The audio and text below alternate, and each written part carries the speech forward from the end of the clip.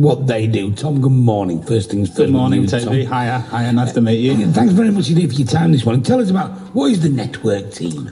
So a GP network is groups of practices working together. So Burley is one of 5 practices in the local area with a patient population of just over about 40,000 patients. Right. And these practices work together. There are some services like occupational therapy, which is what Julia does, and like some other things like the physiotherapy that we have, a paramedic who does visits across the practices, that actually it'd be very difficult for an individual practice to employ these people.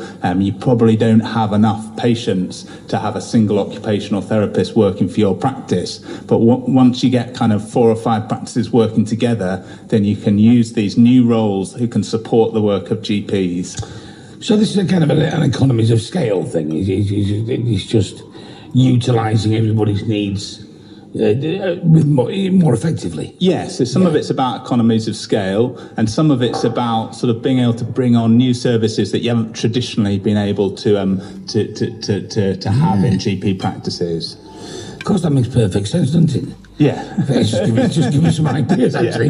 Yeah, so if you, let's say, and we'll talk about it before we talk to her, what you're essentially saying is that this practice might not be able to use an occupational therapist 5 days a week, but maybe for 2, yes, whether somebody else can use Julia's services, and that makes much more sense. Yeah, and then thinking about things like GP visits, where traditionally the way it works is if you ring up and you want a visit, the GPs are busy doing their morning surgeries, you're going to have to wait till lunchtime. It takes quite a long time to get a GP out of the practice to go and do a visit. And we have a great paramedic who's been working with us for a few years, that actually, if you've got a sort of urgentish visit, he might be able to go out and see you at 10:30 in the morning, rather than waiting till 1 o'clock when the GPs have finished, and he can cover the kind of whole patch. So it's much more efficient, rather than waiting for GPs to finish their surgery and then trying to squeeze these visits in before they start their afternoon list. Now again, and this seems to be the story of the NHS, what we're hearing is simply really a story of evolution, isn't it?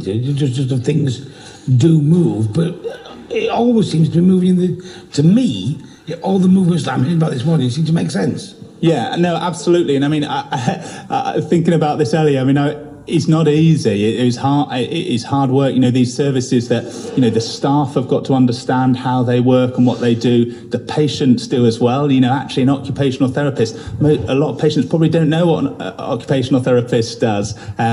So it's not easy. There's a long way to go with it, but it feels like it's the right thing to be doing. We know the kind of challenges. You talked already this morning about, it's not easy for all patients, but there are things that we can do to help, and it feels like it's the right direction to travel, if you like, with it. Let's go over, if we can, to Julie, because, and again, I'm going back to my 40-year-old experience with Dr. Sylvester down in Goldthorpe there. Sure. Of course, at the time there was no such thing as occupational therapists, I'm guessing, or not. Wasn't part of the arena in so much as it is now, and you're one of these things, one of the roles that we've been talking about this morning. Absolutely. A specialised role. Yeah. Which we've got quite a bit of experience with that. But my youngest daughter, who knows that we talk about it and is happy with it, hyperextendability. A lot of her, she's bendy. She goes in half backwards. Oh, okay. So we spend quite a bit of time with OTs. Tell us about what it is that you do. Okay. So in terms of my role, I work specifically with the frail older population, and I think that there was a sense that possibly patients who are housebound and have difficulties getting to the GP practice were struggling to access resources. So what I do is that I take referrals from the GPs, and I will go out and visit patients in their own home. And it's very much a holistic approach, and I cover all the sort of areas that can affect activities of daily living. So that's all the things that patients want and need to do on a day-to-day basis in order to remain independent and well with it and safe within their own homes. So it's quite a broad set of interventions that I work with, but it's always very much focusing on what matters to patients and what's important to patients.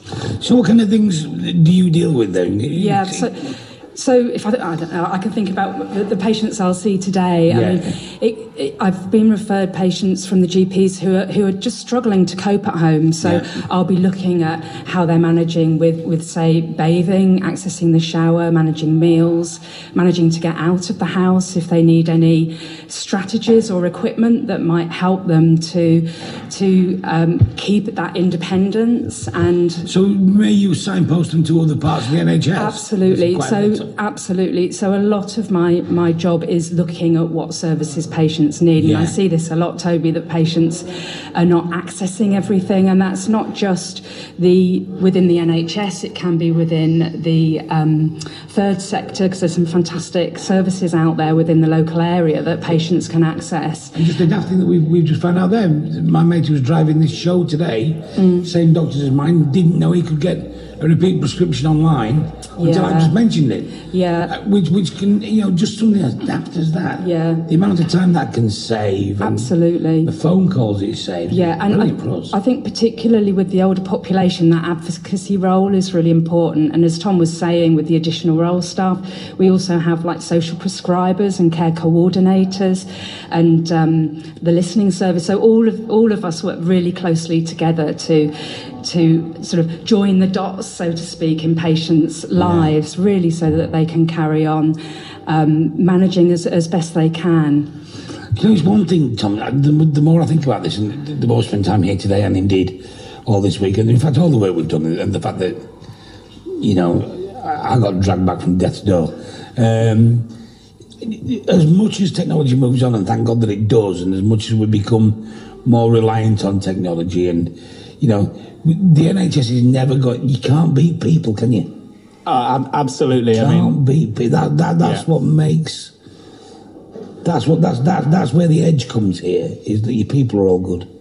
Yeah, and I would agree. And, the staff that we have, I was counting up this morning, I think we must have about 20 staff so far who are working, new staff that we brought in across the network, and they're all fantastic. I mean, you've spoken to fantastic receptionists today. I know Burley very well, amazing practice team. And then the additional roles that we have across the network, we're really lucky. They're really great staff. And I know that patients will say, so some of the work we do with Julia is going out to patients, not waiting for them to become ill, but actually going out and sort of checking in on them, some of our older, frailer staff. And some of the things that they say are things like, it's lovely, I don't have any problems at the moment, but I know now, I've met Julia or I've spoken to her, I know I could be in touch if I did have a problem down the line. I know who to ring, I know where I can get help. Because it's the stuff that you never realise, no matter how good a machine gets, if I get to an age where I can't wash myself, a machine's never going to understand exactly what that means. Yeah. Because it's never going to...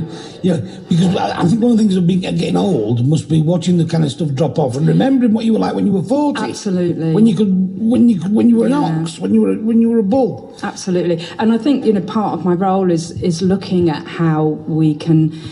obviously working to what patients want and need, but looking at how we can keep patients independent, because there is equipment, there's strategies and there's support so that they can carry on for as long as possible without needing care. And I think, going back to what you were saying, Tom, we've actually set up within the network now a system with our care coordinators, Anita and Mel, where they will proactively ring the housebound patients and do a screen to just check how they're managing, and will flag up before patients need to go to the GP if there are any issues, so I can go out, say if a patient's fallen, and go out and look at falls prevention. And I think it is really trying to keep patients as safe and as independent for as long as possible without needing that sort of formal care input. And that is a people thing, isn't it? So much of what we hear is about people. Absolutely, and we are completely driven by what people want, what their individual goals are. So that's what we always work to. It's been a fascinating time so far. I mean, it's not something new to us. We talk about the NHS all the time on air. It's a big, we have a listenership that uses the NHS quite a lot.